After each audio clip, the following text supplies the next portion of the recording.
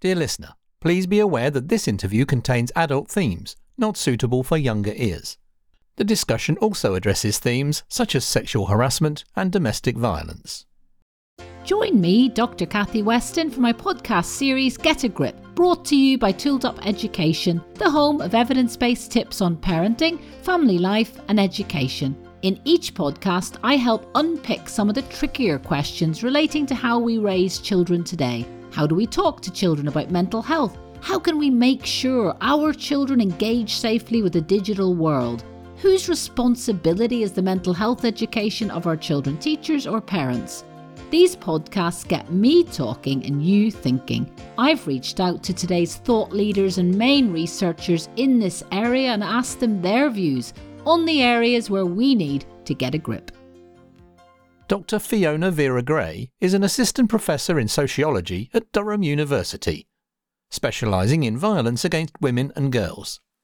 She has written 2 books on the subject of sexual harassment in public: Men's Intrusion, Women's Embodiment, A Critical Analysis of Street Harassment, and The Right Amount of Panic, How Women Trade Freedom for Safety, and is currently working on the UK's largest study of women's experiences of mainstream online porn.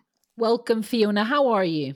Hi, Kathy. I'm really well. How are you? I'm very well, and I'm very excited and delighted, to have you on my podcast. I've been following your work for some time, and I've heard you on, big stations like Radio 4, and, this is the moment, isn't it, where everyone is paying attention to some of the themes within your work. It really is. It really seems like we're having a different cultural conversation, I think, that we've had in a long time, which is quite exciting because we've got the research, we've got the evidence now, and it feels like there's finally an appetite to actually start to have the conversations we've needed to have for a really long time.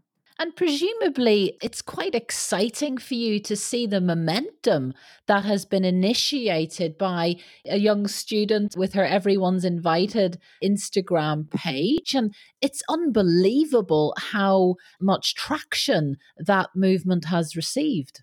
It really is. I'm sure we'll talk about, there's lots of things that are problematic about the internet and what it means for young people and the harms that it can cause in their lives.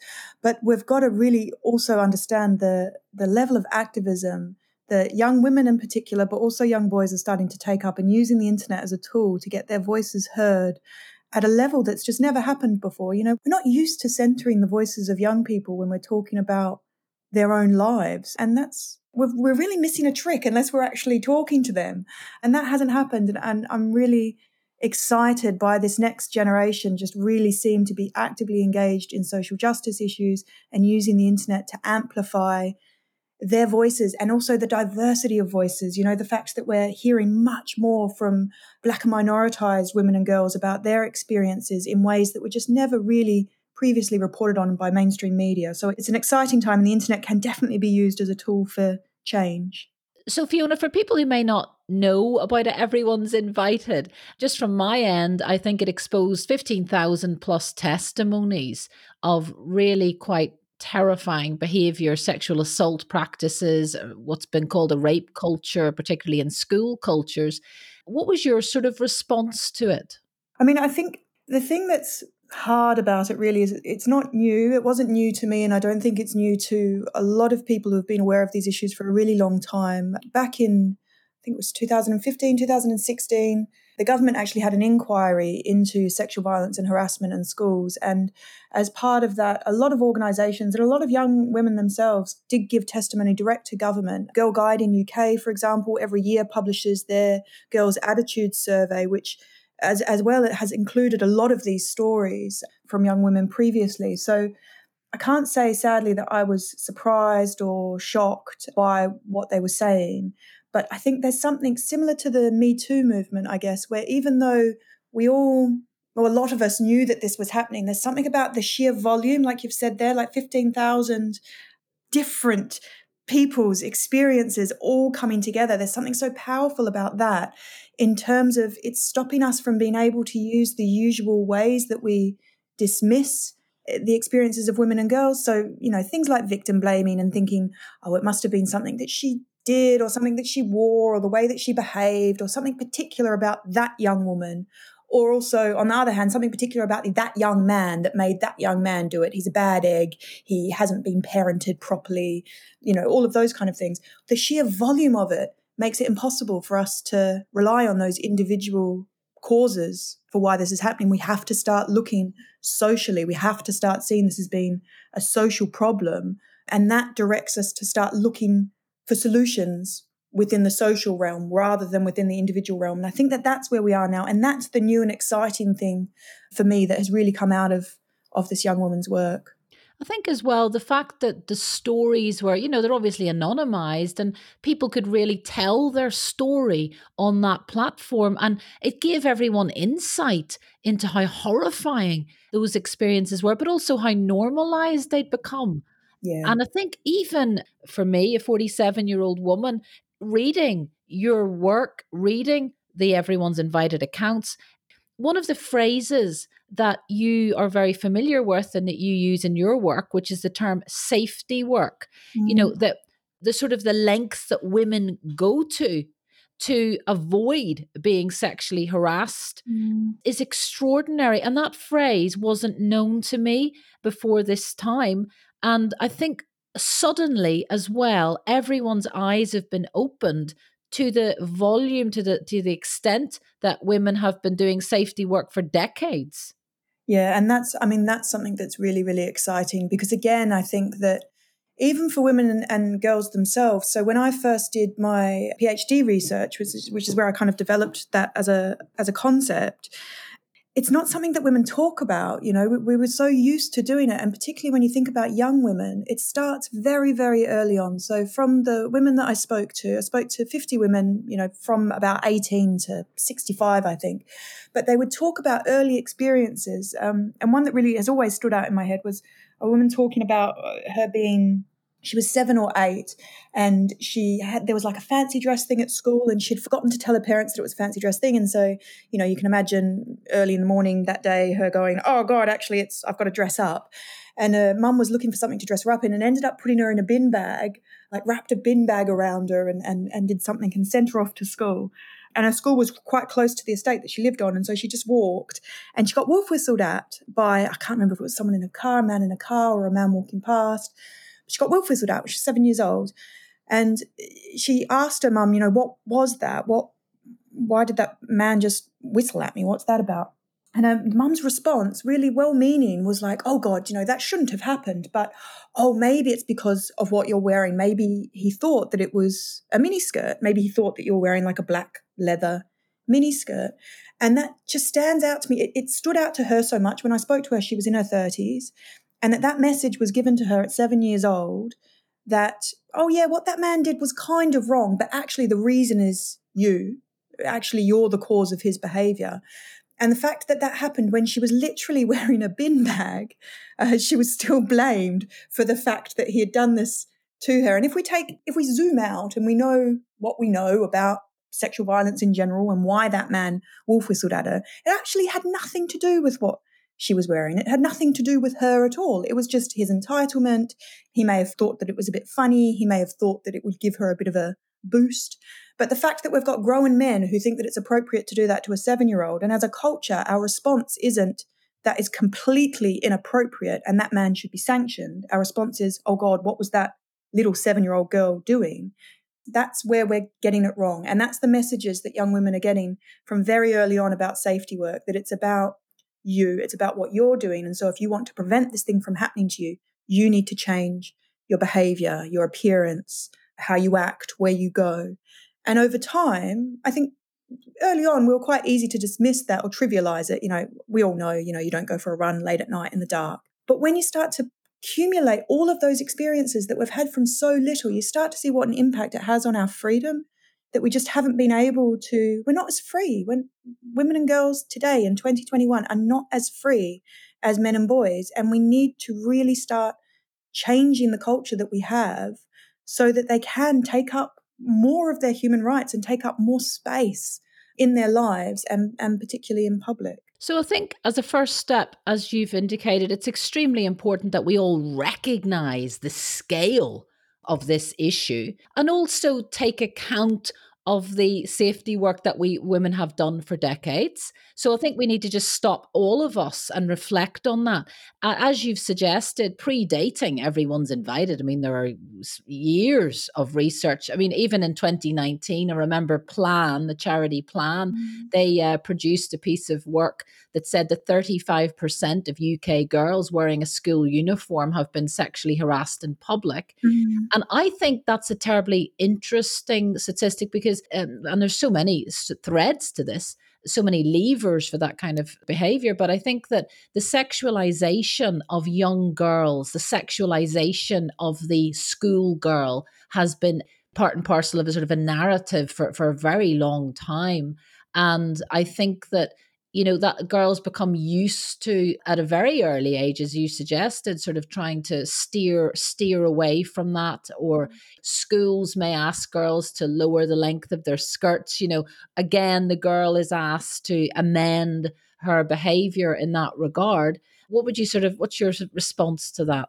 Yeah, I mean, we absolutely have seen that for a really, really long time. And absolutely in my research as well, school uniforms really been a site for men to feel that they can harass girls. So, you know, again, examples. So I've had one woman who was told in her school uniform when she was 13, something like, you're going to be really sexy when you're a little bit older or something. And this is to a 13-year-old girl. You know, and like you said, we need to really start looking at what we have in culture that is supporting the sexualization of a teenage girl, a young teenage girl, by grown adult men. And when we start looking at that, around at some of our cultural products, we really do land on things like pornography. And I know that it's kind of everyone's like, oh yeah, pornography's being blamed, et cetera, but we do need to start having a really serious conversation about what messages are being given to young people in porn, but also what messages are being given to grown men about what is sexual and what is appropriate to sexualize and who is appropriate to sexualize. Because I think that outside of pornography and outside of having this particular conversation, I think that everyone would agree that it's completely inappropriate for a grown man to sexualize a 12-year-old, a 13-year-old, a 14-year-old. But there are definitely particular cultural spaces where that is not only appropriate, it's kind of celebrated, it's endorsed. We've just recently done some research on the content of mainstream online pornography. And teen, and this is supported by other research as well, teen is by far the highest category. It's the most used word on these porn sites. And so we really can start talking about mainstream pornography as being about the sexualization of teenage girls. And we need to be a bit more complicated than saying that that's causal, that is necessarily what is causing this to happen. But we need to see it as it's creating a culture that is more supportive of it when it does happen. It doesn't see it as being so outrageous that actually, when we look at it in the cold, stark light of day, we should be fairly outraged that this is something that young girls are having to deal with on such a daily basis. And in combination with that, I think I want to say that because young girls have been told that this is essentially their fault, that it's happening, it makes it very difficult for them to talk to their parents about the fact that it's happening because they don't want to be blamed. They don't want to be told that it was their fault. So again, from the research that I've done, women talking about the fact that actually this happens. And again, you learn quite early on, around 12, 13, 14, that not only does this happen and everyone thinks it's your fault, but you learn not to talk about it. And so you just quietly start to adapt your behavior to try and prevent it. You get this very strong message not to tell anybody about it. And so you start to internalize all of that, you know, and it's really dangerous. It's really having a massive impact on women and girls, on what they feel that they can and can't do. And also in later life, if they experience other forms of violence against women and girls, things like domestic violence, rape, other forms of sexual assault, they've already had that deeply embedded message that this is your fault, do not talk about it, and you need to change your behavior rather than seeing the person who's hurting you as being the problem. So one of the questions I'm often asked by mothers, or I'm often getting emails from them saying, I've raised my daughter to be empowered and to be confident and have lots of high self-esteem. And then she walks down the road, she gets wolf whistled by a group of men. What is it that I can say to her in terms of how can I shape her response to that behavior? Should I encourage her to talk back? Should I encourage her to, report it? What should she do? And this is a very common question. Yeah, it's a really common question that I get asked too. I think where I've got to with it, I think number one, being a parent is a really, really hard thing, and you're always trying to work out what the right thing to do is. And I think just as long as you're trying to think of what the right thing is to do is, you're doing the right thing. Do you know what I mean? It's really hard. I'm not here to judge or tell anyone what they should or shouldn't do. You know your child. You've been with your child since you gave birth to your child. So you know them. And so it's about, I think, parenting, and I think mums, particularly as a mum, new mum, I think parents are so judged and mums are so judged about what they're doing and if they're doing it right. And so I just want, any mums out there to know that you're doing it right, basically, to not judge yourself for all of these things.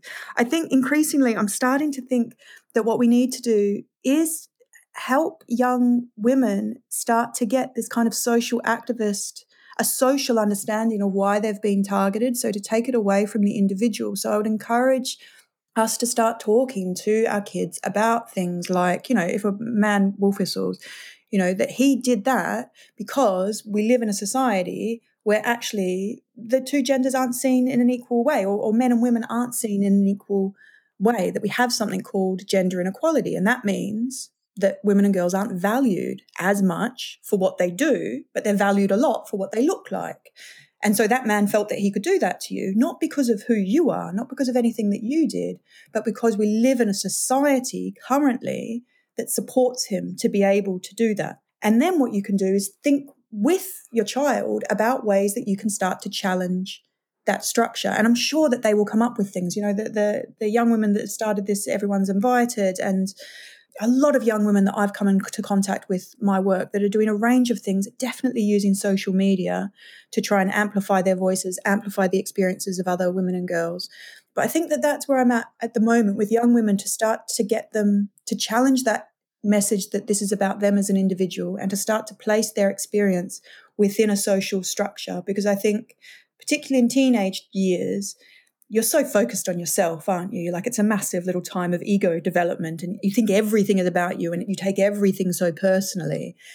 And I think that it might be useful to start to challenge that with young girls that are around about that age. I mean, you have to do this in a really age-appropriate way. You don't want little 6-year-olds thinking that because they're girls, they're, going to be targeted their whole life. You don't want to increase their fear and those kind of things.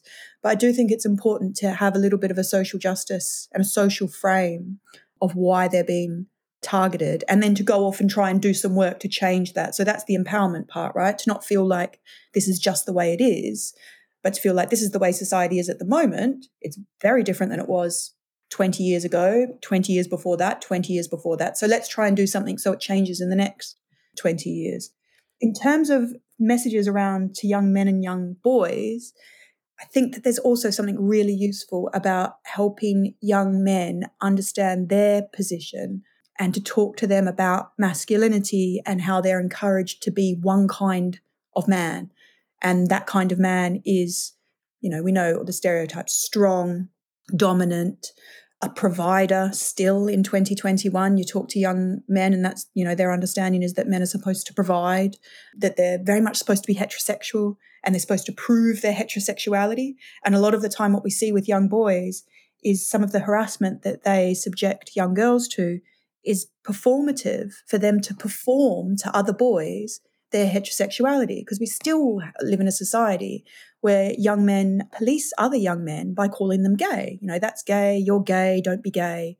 2021, that's still one of the biggest insults that a young man can give another young man. And so a lot of this is tied in as well to the institution of heterosexuality. And so I think around young girls, it's about giving them that social message. This isn't about you individually. This is about your position in a social order that values you less than men and boys, but we can change that. Let's go and change that. And I think for young men and boys, it's a very similar message, letting them know that they're in a society where young girls are not valued as much, and talk to them about that. Young people, in my experience, are really up for having conversations about inequality. They see you think even when they're really, really little, that's unfair, that's not fair, that you have this innate sense of fairness and justice and equality. And I don't think enough we allow young people to talk about that, to think about gender inequality, and then to think about how they can do some work to try and rebalance that. So positioning them as agents of change, I think, is really important, particularly when you're talking to young men and boys. And I think your work just in the last month has inspired me to say to my boys, because I only have boys, is to say, oh, what do you think about that? Do you think it's, sharing my own experiences as a young woman? When I was your age, this happened to me. What do you think about that? Or sometimes I came across boys that weren't very kind to me. So I'm trying to sort of, in a way that I'd never thought of doing before, talking about my experiences as a young teenage girl, which of course are universal, and getting them to think and have empathy for the girl in those contexts. Yeah. And also, I think you've mentioned it, you've hinted at it, but it's extremely important, isn't it, to highlight the importance of teaching and promoting emotional literacy, and particularly when we're raising boys. You've mentioned the demands on young boys to be hypermasculine, etc., but we need to be in our parenting talking about and encouraging, allowing vulnerability, helping them recognize their emotions, being much more sensitive to their emotional life, and paying attention to how we nurture that kind of empathetic response in young men. I think we've sort of, I don't know, we don't do that as much as we potentially could.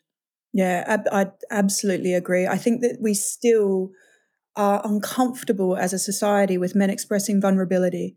It makes us uncomfortable.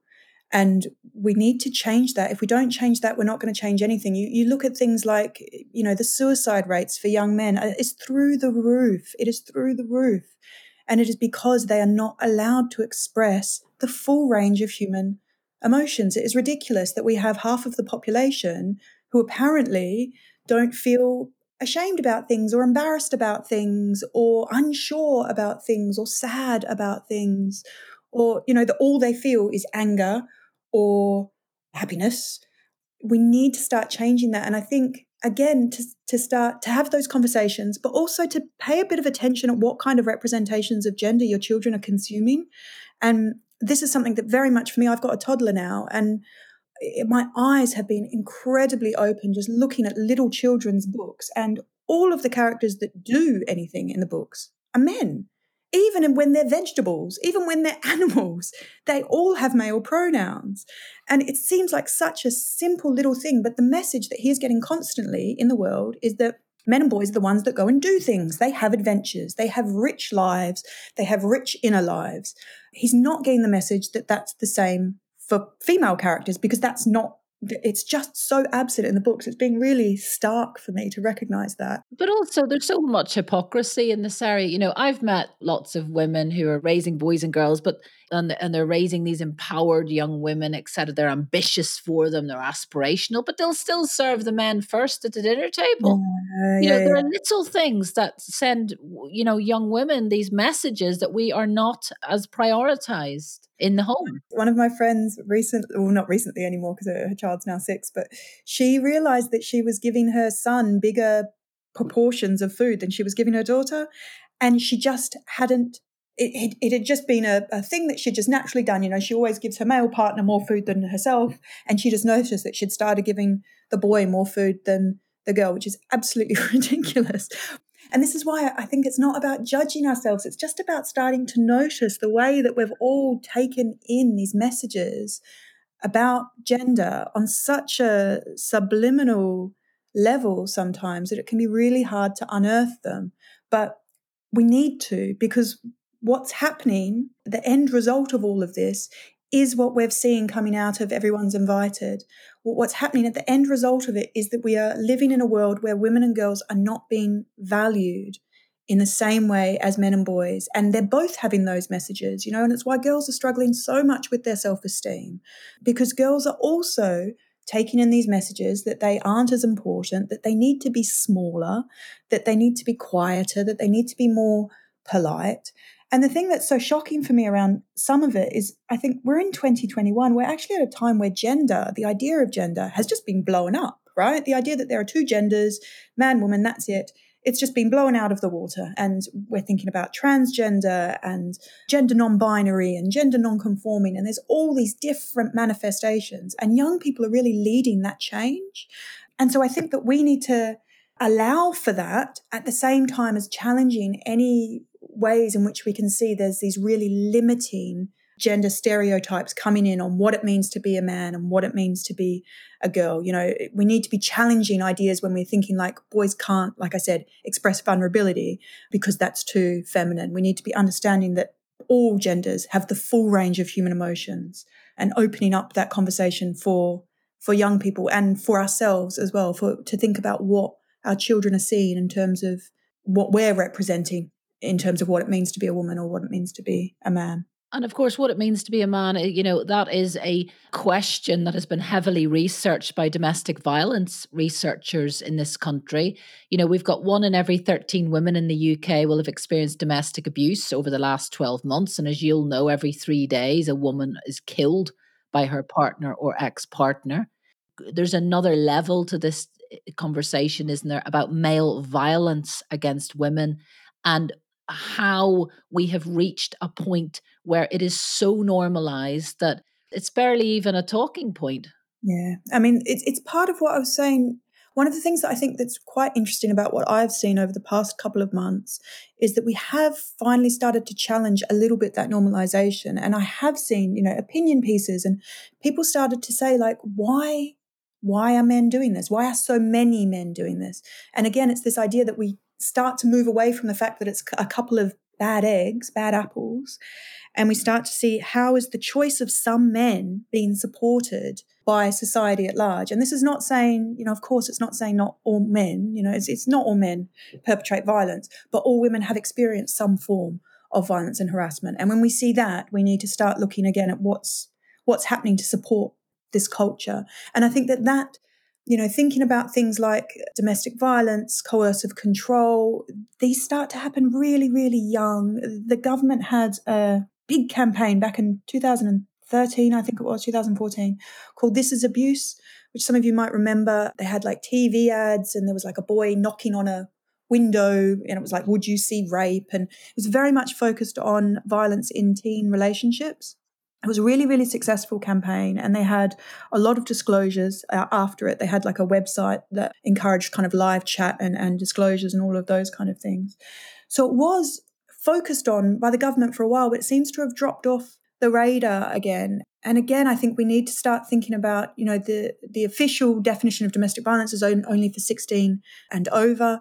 But we need to start thinking about what is happening in those really early relationships for young people that is setting up the template for men to be the ones that are dominant, that are in control, that if at any point they feel that they're not in control, that the only emotion that they can express about that is anger and rage, and for girls and women to feel as though they should be submissive and they should be dominated. And actually, when you talk to young women and they think that it's good that their boyfriend is really, really jealous and goes through their phone and doesn't like them talking to other boys, they think that shows love. And we need to, alongside having those conversations with our kids about what gender is, we need to talk to them seriously about what love is, and that love is about mutual respect at its core. It's not about possession. It's not about ownership. Because culturally, they are getting a lot of messages that is telling them that it is about control and ownership and possession. And we need to start having those real conversations about love is about being vulnerable. And, we can't have that conversation when we're also telling young men that they can't be vulnerable. So the two go together, I think. But so in some of the high-profile, horrendous cases of women being murdered by their boyfriends recently, you can see that there's a very, very early signs, early red flags that we need to pick up on those a little bit earlier with young women, that as soon as you see something that doesn't feel right, we have to sort of, talk about what it feels like to be in a relationship that is working, or recognizing that some of those early behaviors, telling you what to wear, what not to wear, behaviors that don't feel comfortable, it's at that point we need to empower, I think, young women to take appropriate action. Yeah, it's a really good point, Kathy, and it ties into something. I'm glad you said it. So one of the things that I think we need to start doing as well with young girls, but also young boys, is really encouraging and supporting them to trust themselves and to trust their own read of a situation. I think that young girls continually, when we're thinking about violence against women and men's behaviour, young girls get a constant message to not trust themselves. So we've seen this quite recently with the murder of Sarah Everard and the police response, which was, and it wasn't just the police actually, there was a lot of kind of popular public response that was around women, you're being a bit hysterical, you're being a bit paranoid, this is actually really, really rare. The fact that you do all of this safety work is a bit stupid, really. And so it's sending out this message that don't trust yourself. You might think that something is wrong, and so you might decide to walk around with your keys in your hand or choose a different route home or something like that. But actually, you're paranoid, you're hysterical, nothing's wrong. It's the same message that girls get when they're very, very young. You know, the example that I said of the young woman whose wolf whistled at, who kind of looked to her mum as like, you know, what is this? This feels wrong, and was told, it's not that bad and it's your fault. Women are constantly, young women and women are constantly told that we don't have the right knowledge of our environment. We're very rarely positioned as being capable kind of knowers, if you know what I mean. So we're constantly told to doubt ourselves. We're constantly told to not trust our gut. We're told that our gut is wrong. And then at the same time, like you said, we are expected to trust our gut. And we are told that we should have trusted our gut and you should have known. Look at these warning signs that were there. You know, why didn't you know? Couldn't you see that this behavior was starting to escalate? And that, again, undermines the social messages that women have got from very, very early on, that actually their read of the world is wrong. And so I think one of the other things that I'd really encourage parents to do with young women is to teach them how to trust their gut. And I think you do that by trusting your child. That's the way you do it. You show them that you trust them, and that will teach them to be able to trust themselves. And that can be very, very hard as a parent, obviously, because, you know, again, you lose kind of control and it can be very scary. But we need to start talking to young women and helping young women learn to trust themselves, learn that their feelings are actually highly skilled and developed over time. And this is how you trust your gut, and then go with your gut. And then I think we get to a place, like you said, where women are going to be more able to trust themselves when they start to feel that something isn't right. But we need to do some work to be able to support our young girls to get there, I think. You're making me reflect on my own teenage years, because my father was a psychiatrist, and two of the greatest things he ever said to me that I didn't appreciate at the time, that were so incredibly helpful and got me out of many a situation. Number one was that he didn't warn me, but he said, I just want you to know that sometimes men can be opportunistic. Mm-hmm. And the second thing he said, and I remember him saying this to me when I was 15 and I was off to some party, and he said, I want you to always trust your own judgment. Yeah, there you go. Yeah. And they're just spot on. When you were in a particular situation, you know, and you'd think to yourself, wait a minute, maybe this person's been opportunistic, or my instincts are telling me this doesn't feel right and I'm in danger. Those were sort of mottos that he instilled in me, or, you know, mantras that really, really helped. So I think what you're saying is absolutely spot on. But I think beyond that, I'm very, very interested in the role of fathers here. I was lucky because I had a very loving one who made me feel brilliant about myself, you know, promoted strong body image, positive body image, believed women could do anything, but also helped me with those sort of caveats around things that could happen.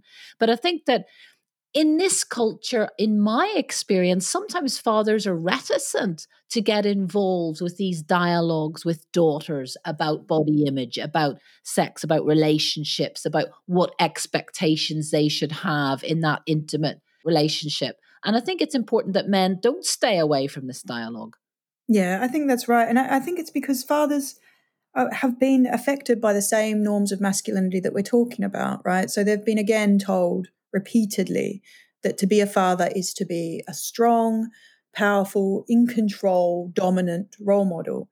And actually, when you're having conversations when you're being quite child-led, you're opening up a space and you're inviting your child, everyone's invited, you're inviting your child to tell you about their world, and you're trusting them to be the authority on what their world is like. So they're telling you things, and you're not saying things like, oh, don't worry, he just likes you, he's just teasing you because he likes you.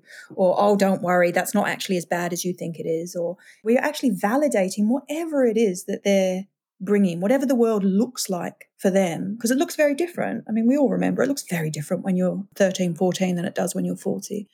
But I think that being in that position and allowing your child to have that level of control really puts you in a very vulnerable position. Parenting is being in a very vulnerable position. I mean, this is again something that I've been told a lot by friends that have had children. It wasn't until I had my own child that I realized that it is really like a part of your body is just out in the world doing things and you're not in control of it, and you just don't want anything bad to ever happen to it, but you actually can't. You can protect it to a point, but you also need them to go and be themselves. And so it puts you in touch with the vulnerability of the human condition really deeply.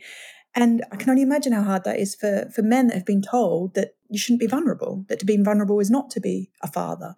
We need to, again, encourage vulnerability with men and with dads. And I think there's some fantastic dads that are doing some really great work, because some of what they're doing goes against the gender stereotype about what they should be doing.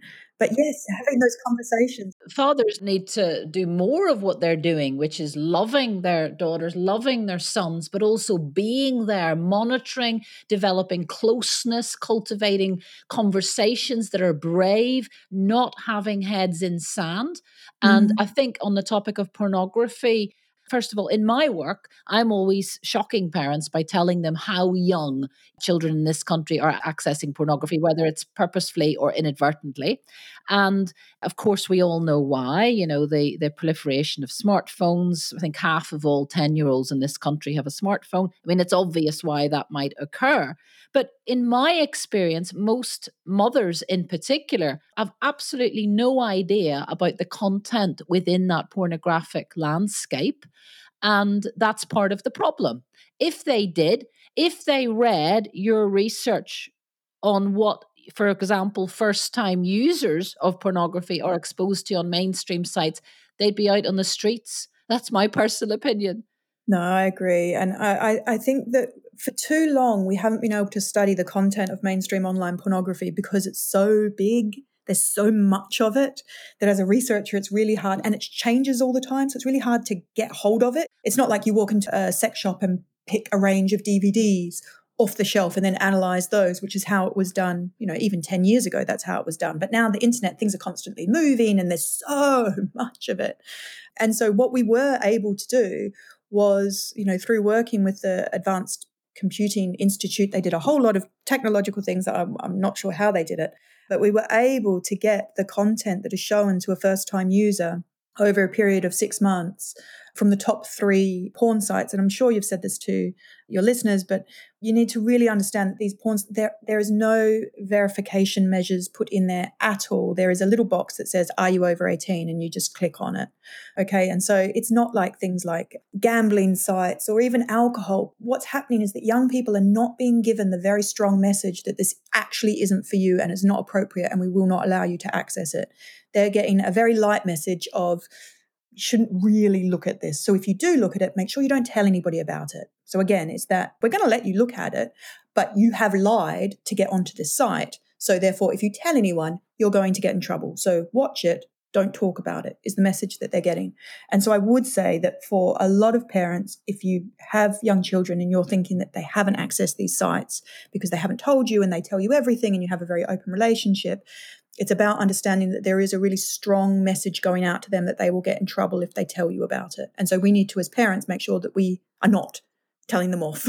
Absolutely. I mean, I know this with my own son that I warned him ahead of time about pornography when he had never, ever heard of it a couple of years ago. Now he's 14. And of course, when someone tried to show him something, he came home and he said, Mummy, someone tried to show me something, because it's counterintuitive for parents to sort of open up these horrible chats. But unfortunately, that is how we keep children safe, is we are there with them in these moments, in these challenges, with this peer pressure that they have to cope with. That's it. And I think that one of the other things that makes it incredibly difficult for a parent is that I don't think there's anyone, there might be some people now coming through that have children that grew up themselves in this era of digital access.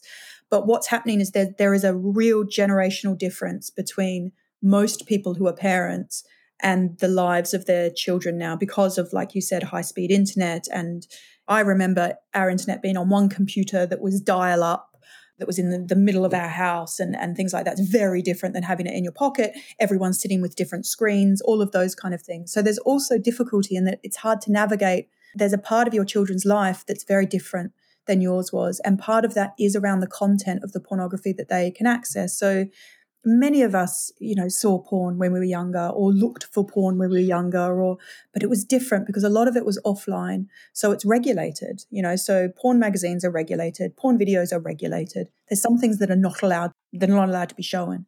What you're getting on mainstream online pornography is nothing is regulated. So anything, like the old people used to talk about German pornography being really hardcore, and people would talk about all of these different, because there was different regulatory regimes in those countries that were more laissez-faire and allowed more kinds of material.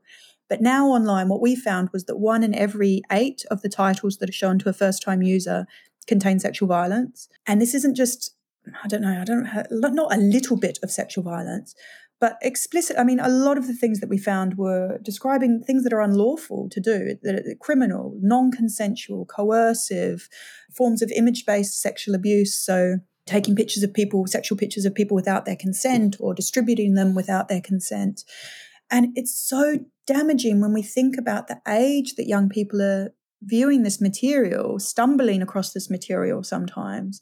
And the message that they're being given about sex is, like I said, that message about love. They're not being told that sex is about mutual pleasure and reciprocity and being intimate and, again, being vulnerable. They're being told very, very strongly that sex is about dominance and it's about submission, it's about aggression, it's about coercion. Again, it's not about being vulnerable in that position with someone. It's about gender inequality. So the vast majority of what we found was about men doing sex to women. And forcing. Some of the stuff in your research in that particular study would make your hair stand on end. I mean, I couldn't even repeat some of the material that you unearthed because people would be so deeply shocked. That's what's so ridiculous. So we haven't, I can't sit here and tell you some of the titles that we found because I don't think that's right to be able to do that. We had to do all of these things in the university. We had to have a locked computer and all of these passwords and all of this stuff. And it's ridiculous because this material is available the first page on these free sites. That's right. So 10-year-olds are looking at it, but you need a sort of a lockdown unit to research it. Yet 10-year-olds are looking at violent pornography. Exactly. And they can't make sense of it. I mean, how are they supposed to make sense of it? Adult men, I think, aren't able to make sense of it in some ways. But when we think about young children, they haven't had sex before. They don't really know what it is. No one really talks about it. And this generation in particular is getting such exposure to these messages before they've had the chance to actually do that exploration stuff themselves. So I have real worries about it, in terms of sexual violence and all of that, but also there's some real worries there about what is it doing in terms of taking away from us those first exciting, gentle, curious sexual explorations that we have, because it's taking that away from young people because the first kinds of sexual activity that they're being shown is some of the most extreme forms that you can even imagine. Well, one of the things I'm really interested in now is, for example, my 14-year-old will say to me, "Mummy, I know I'm not to look at that, but they still have," as I said to him, he's got every right to be curious about what sex is, right? But where can they safely view content that we all believe is depicting a sexual relationship, a romantic relationship, with all the right characteristics of a consensual and joyful experience? It's very difficult for young people to find that material, yet they have every right to view it. Yeah, it is. I mean, it exists. And there are some people who are doing really interesting stuff with pornography and trying to create and show ethical, consensual, condom use, like safe sex. They're trying to show all of those things. I mean, I still think young people, I think there's something about being able to experience those things yourself before seeing a really explicit depiction of it, I think is quite important. But we do definitely need to start having more real conversations about what sex is for, because currently the message that they're getting is that sex is about dominance and force, and they're not being told what sex is really about, about how you can use it to feel more intimate, to feel more connected, to feel more vulnerable. Those are some of the messages that we need to get out there. Unfortunately, back in our day, as my mother would say, you were interested in having your first kiss, and maybe then it would be you thinking about having a boyfriend or a girlfriend. I mean, we are so far from that. I am sure you're aware there are so many, especially young women in schools, having experiences of very young boys sending them images, of all sorts on their phones, initiating contact via phones with very explicit language. This is just things that I'm thinking about at the moment. There isn't even we're so far beyond the kind of waiting for them at the bus stop and hoping for a kiss. And I think that, we've got a lot of catching up to do. Yeah, we do. I mean, this is the other thing so I've done a big study, which I'm trying to write up now, actually, which is about women and pornography. And I think a lot of the time when we think about pornography, and young people, we focus on young boys watching and accessing pornography. But increasingly young girls are watching and accessing pornography because the boys are sending it to them, like you said, or because the boys are liking the girls that do watch porn. There's a lot of pressure, I think, on young girls to be the cool girl that's okay with porn. And, look at me, I'm sex positive and sexually liberated and all of that. But the messages that those young girls are getting from porn, it's really worrying. So talking to some of the younger women in my study who did grow up a bit with the internet, saying things like it wasn't until their kind of mid-20s that they realized that they didn't have to be spat on in sex. It wasn't until their mid-20s that they realized that actually they could say they didn't like having their hair pulled or they didn't like being slapped. And it's just, I mean, again, for me, that just wasn't in the sexual repertoire of things that happened when I was younger. That wasn't just there that you got spat on. Like maybe if that was something that you wanted, you could ask for it, but it wasn't taken as the norm. And I think we need to really have open conversations with young people about what their normal is now in sexual interactions and start to give them an understanding that they can ask for what they want and they need to be asking if the other person wants what they're doing. It's very striking, isn't it? If you look at the sort of national data, young people aren't having as much sex as they did in the past or engaging in as much drug taking or, so there's a sort of there's something there to think about. There seems to be the volume of pornography, potentially more problematic behavior as we've discussed, but at the same time, they're not actually having as much teenage sex as potentially they were in the previously. Yeah, and I think it's different as well when we start to think about what we think of as teenage sex. I guess there's different kinds of sexual practices that happen now that never happened before, that wouldn't be recorded. So things like taking sexual images of yourself and sending them to a partner, which is a sexual act, which maybe definitely isn't the way that we thought of young people's sexual behavior years ago, particularly coming out of COVID and the amount of, young teenage relationships that have relied on sending digital sexual images back and forth and having digital sexual conversations, both with their bodies and obviously also talking, but more so showing each other things. And I think that we need to start thinking about how our ideas of what sex is for young people have changed, because this online, offline world division, which we've all experienced in COVID, young people's world is both offline and online. The two are connected. It's the same world. And so I think when we're thinking about online sexual activity as being different from offline sexual activity, we need to start thinking actually for young people, those two things are the same. And coming out of COVID, as we hopefully are, we've all had that experience that the online world has very much now become part of our real, in inverted commas, world. And that's what the world looks like for young people. So I would say about things like that, when we're trying to measure what happened in the past compared to what happened now, it's very different. This technological revolution is like the Industrial Revolution. It has completely changed the world and what the world looks like and how we behave in it. And it's very difficult because we're right on the cusp. I think most of the parents today are on one side of that and most of our children are on the other side. And that will change. In 10 years' time, the parents will be parents who grew up with this, who will have more literacy around it, who will have more of an understanding. But at the moment, we are in a difficult time where it's hard to understand what the world really looks like from your child, because it looks very different than it did for us when we were younger. In terms of sort of action points for parents, let's just sort of share what they might be. You've mentioned being aware, drawing attention to all of these issues, in our parenting as individuals, but also from a very young age. There's so much literature out there, lovely books talking about issues around consent, but in age appropriate ways. These aren't just conversations for the teenage years, are they?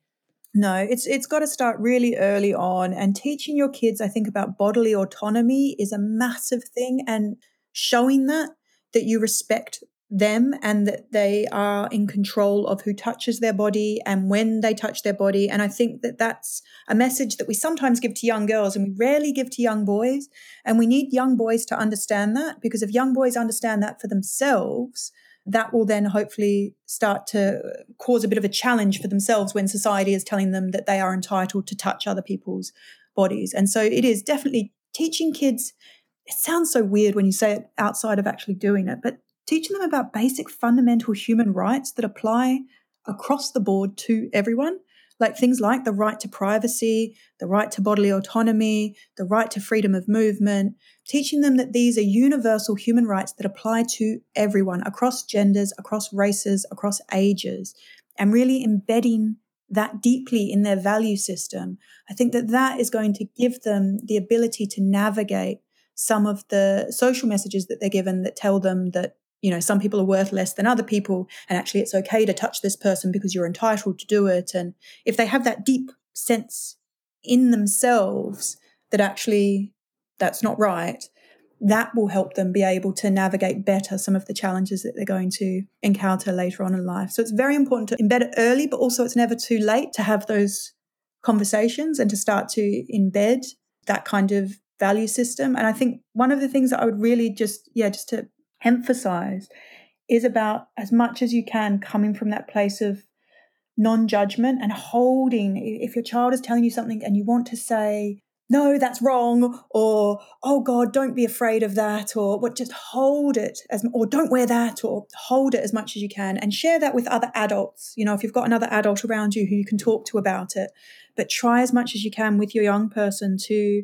create a space where it feels as though they can talk to you about what their world looks like, and you're not going to tell them that they're wrong in some way. And I think that that will start to open a space over a number of months, if you don't have it already, where they might start to talk to you a little bit more about some of the challenges that they're facing, because it's hard being young.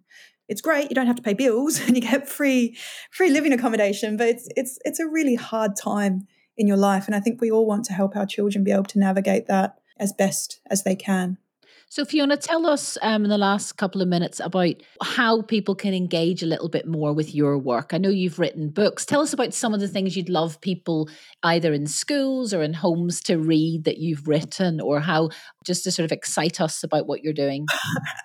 I mean, it's my stuff, but it's also others. So I would really recommend actually another woman, Laura Bates, who started the Everyday Sexism Project, who's written a book called Girl Up, which is for young women. And she's written a number of young adult books as well. And I'd really encourage you to get that book for your daughter, get that book for your boy, get that book for your teenage child, because it says all of this stuff, but it says it in a really child-appropriate way. My own work is mostly more academic. So I've written a book called The Right Amount of Panic, How Women Trade Freedom for Safety, which is a lot of what I've talked about today. And that's based on my PhD research. So I've got a proper kind of academic-y book, which is another one, but that The Right Amount of Panic is probably the most easy to read and to look at, and could be useful to use with slightly older teenage years, girls and boys. I wouldn't really recommend reading it with younger, 13, 14, because it might just scare them, to be honest, because it really does cover the range of experiences that young women have. But it talks about the impact, and it talks about how we can change things, and I think that that's really important. I'm writing a book at the moment on women and pornography, which I'm hoping again will be much more publicly accessible. I think that sometimes in academia, and it's why this podcast is so important, sometimes the way that we have to write in academia can make things really inaccessible, and that's the opposite of why I do the work that I do, and why a lot of the researchers that I know who work in violence against women do the work that we do, because we do it to try and change culture, and there's no point doing that if what you publish is behind an academic paywall and full of all this stuff that no one can understand. I do have out a really recent article which is about the content of mainstream online pornography, which is free to access. So it's in the British Journal of Criminology. And if you search my last name and British Journal of Criminology, it'll come up. It's free to access, and it's got all of our findings about sexual violence as a mainstream script. Everyone should read that article. Yeah. And I love the British Journal of Criminology. So well done for getting into it, because it's just so fantastically interesting. And we will provide that link to listeners because it's such an important article. So thank you so much for all the work that you do. And hopefully we'll stay in touch, and I'll be promoting what you've been saying and talking about your work in my school talk. So thank you so much for joining me, Fiona. It's been an absolute pleasure, Kathy. Thank you for the work that you're doing. Thank you. This Get a Grip podcast is brought to you by Tooled Up Education, the home of evidence-based tips on parenting, family life and education. www.tooledupeducation.com.